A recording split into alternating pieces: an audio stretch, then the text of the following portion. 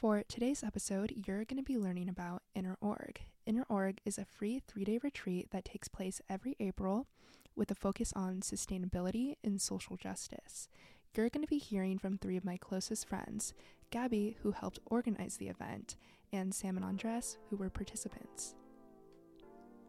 I'm Bailey, and you're listening to The Slugcast, brought to you by the Division of Student Affairs and Success.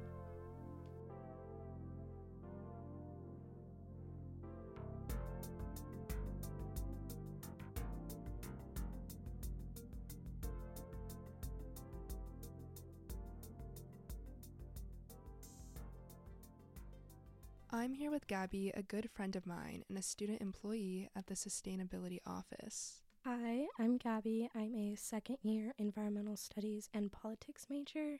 I work at the Sustainability Office running the UCSC Sustainability Instagram, and this year I had the pleasure of helping organize the retreat Interorg. Can you give me a brief description of what your role was like at Interorg? I was the lead of the logistics committee. I planned out cabins, food, and bus transportation, as well as I created 2 workshops that I ran during the event. Can you explain in more detail what is Interorg? Interorg is a free 3-day retreat, and every year the theme is different. This year the theme was Another World is Possible.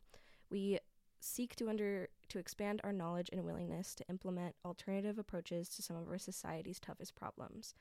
We expected and received in-depth conversations where we truly express ourselves and explore a number of modern socioeconomic issues from the local to the international scale. I know there was a lot of guest speakers and workshops. Can you expand on that? Yes, we started on Friday at the Hay Barn with a career panel of UCSC alum in different fields and their experience going into the workforce. And then on Saturday, we had workshops that included things like yoga, fair trade, applied mycology, community ed, sustainable lifestyles, the Monarchia, trash art party, UC Divest, eco-breaking, conversations on healing and environmental justice, and abolitionist food justice. Interorg seems like a great opportunity for any UCSC student. I know it happens annually, so what can students do to stay in the loop and participate next year?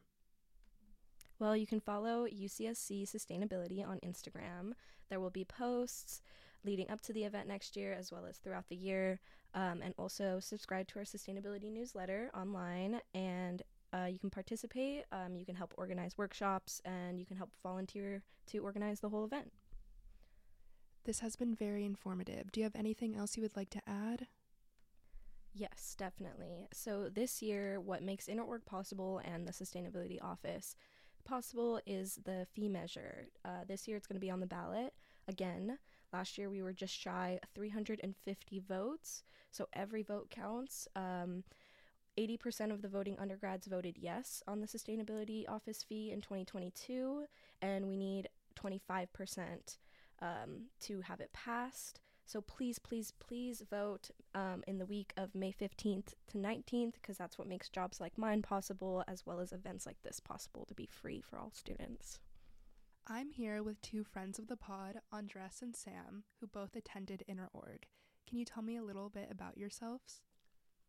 Hi, I'm Andres Martinez, and I'm a sophomore at UCSC, majoring in psychology. Hi, my name is Sam Hauser. I'm a second-year environmental studies and economics major. Very cool. Why did you guys attend Interorg?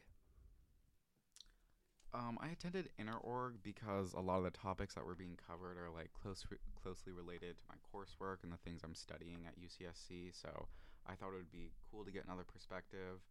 And I was also just interested in hearing about community action that was happening and how I could get more involved. For me, I was also just very much interested in the community building, as well as getting involved with the on-campus social justice organizations that talked about things that I actually cared about, like the environment and racism. Very insightful responses. Another question for you guys is, how did you guys get involved? So Andres and I are both good friends with Gabby, and since she was part of the group that was spearheading Interorg, she told us about it and encouraged us to get involved. So fascinating. As a participant in Interorg, can you give me a rundown of the itinerary? Yeah, of course. It was 2 days jam-packed full of student-led presentations and keynote speakers related to sustainability and social justice. Wow, it sounds like you guys had a very busy weekend. Could you tell me a few of your favorite parts from the retreat? Yeah, one of my favorite parts was a student presentation about the on-campus group UC Divest, where they discussed how the UC is using student tuition money to invest in weapons companies and other companies that promote war across the world. My favorite part was actually on the last day, there was a panel with 4 actual community organizers from Pájaro, California, who were all farmers from the communities like mine, expressing their concern about the town they came from after experiencing a natural disaster. It seems like Interorg was a great educational opportunity. Could you tell me about something that resonated with you the most? Yeah, of course. One of the main things that really resonated with me was just like the community building between the other students and the staff, and just how people shared their different opinions and approaches to their social justice. Yeah, I would say it was similar for me because what really stuck with me was just the opportunity to interact with a group of like-minded people who were all interested in instilling similar goals in our community. Finding a community that shares the same values as you is beneficial and affirmative. What are other reasons why people should care about Interorg?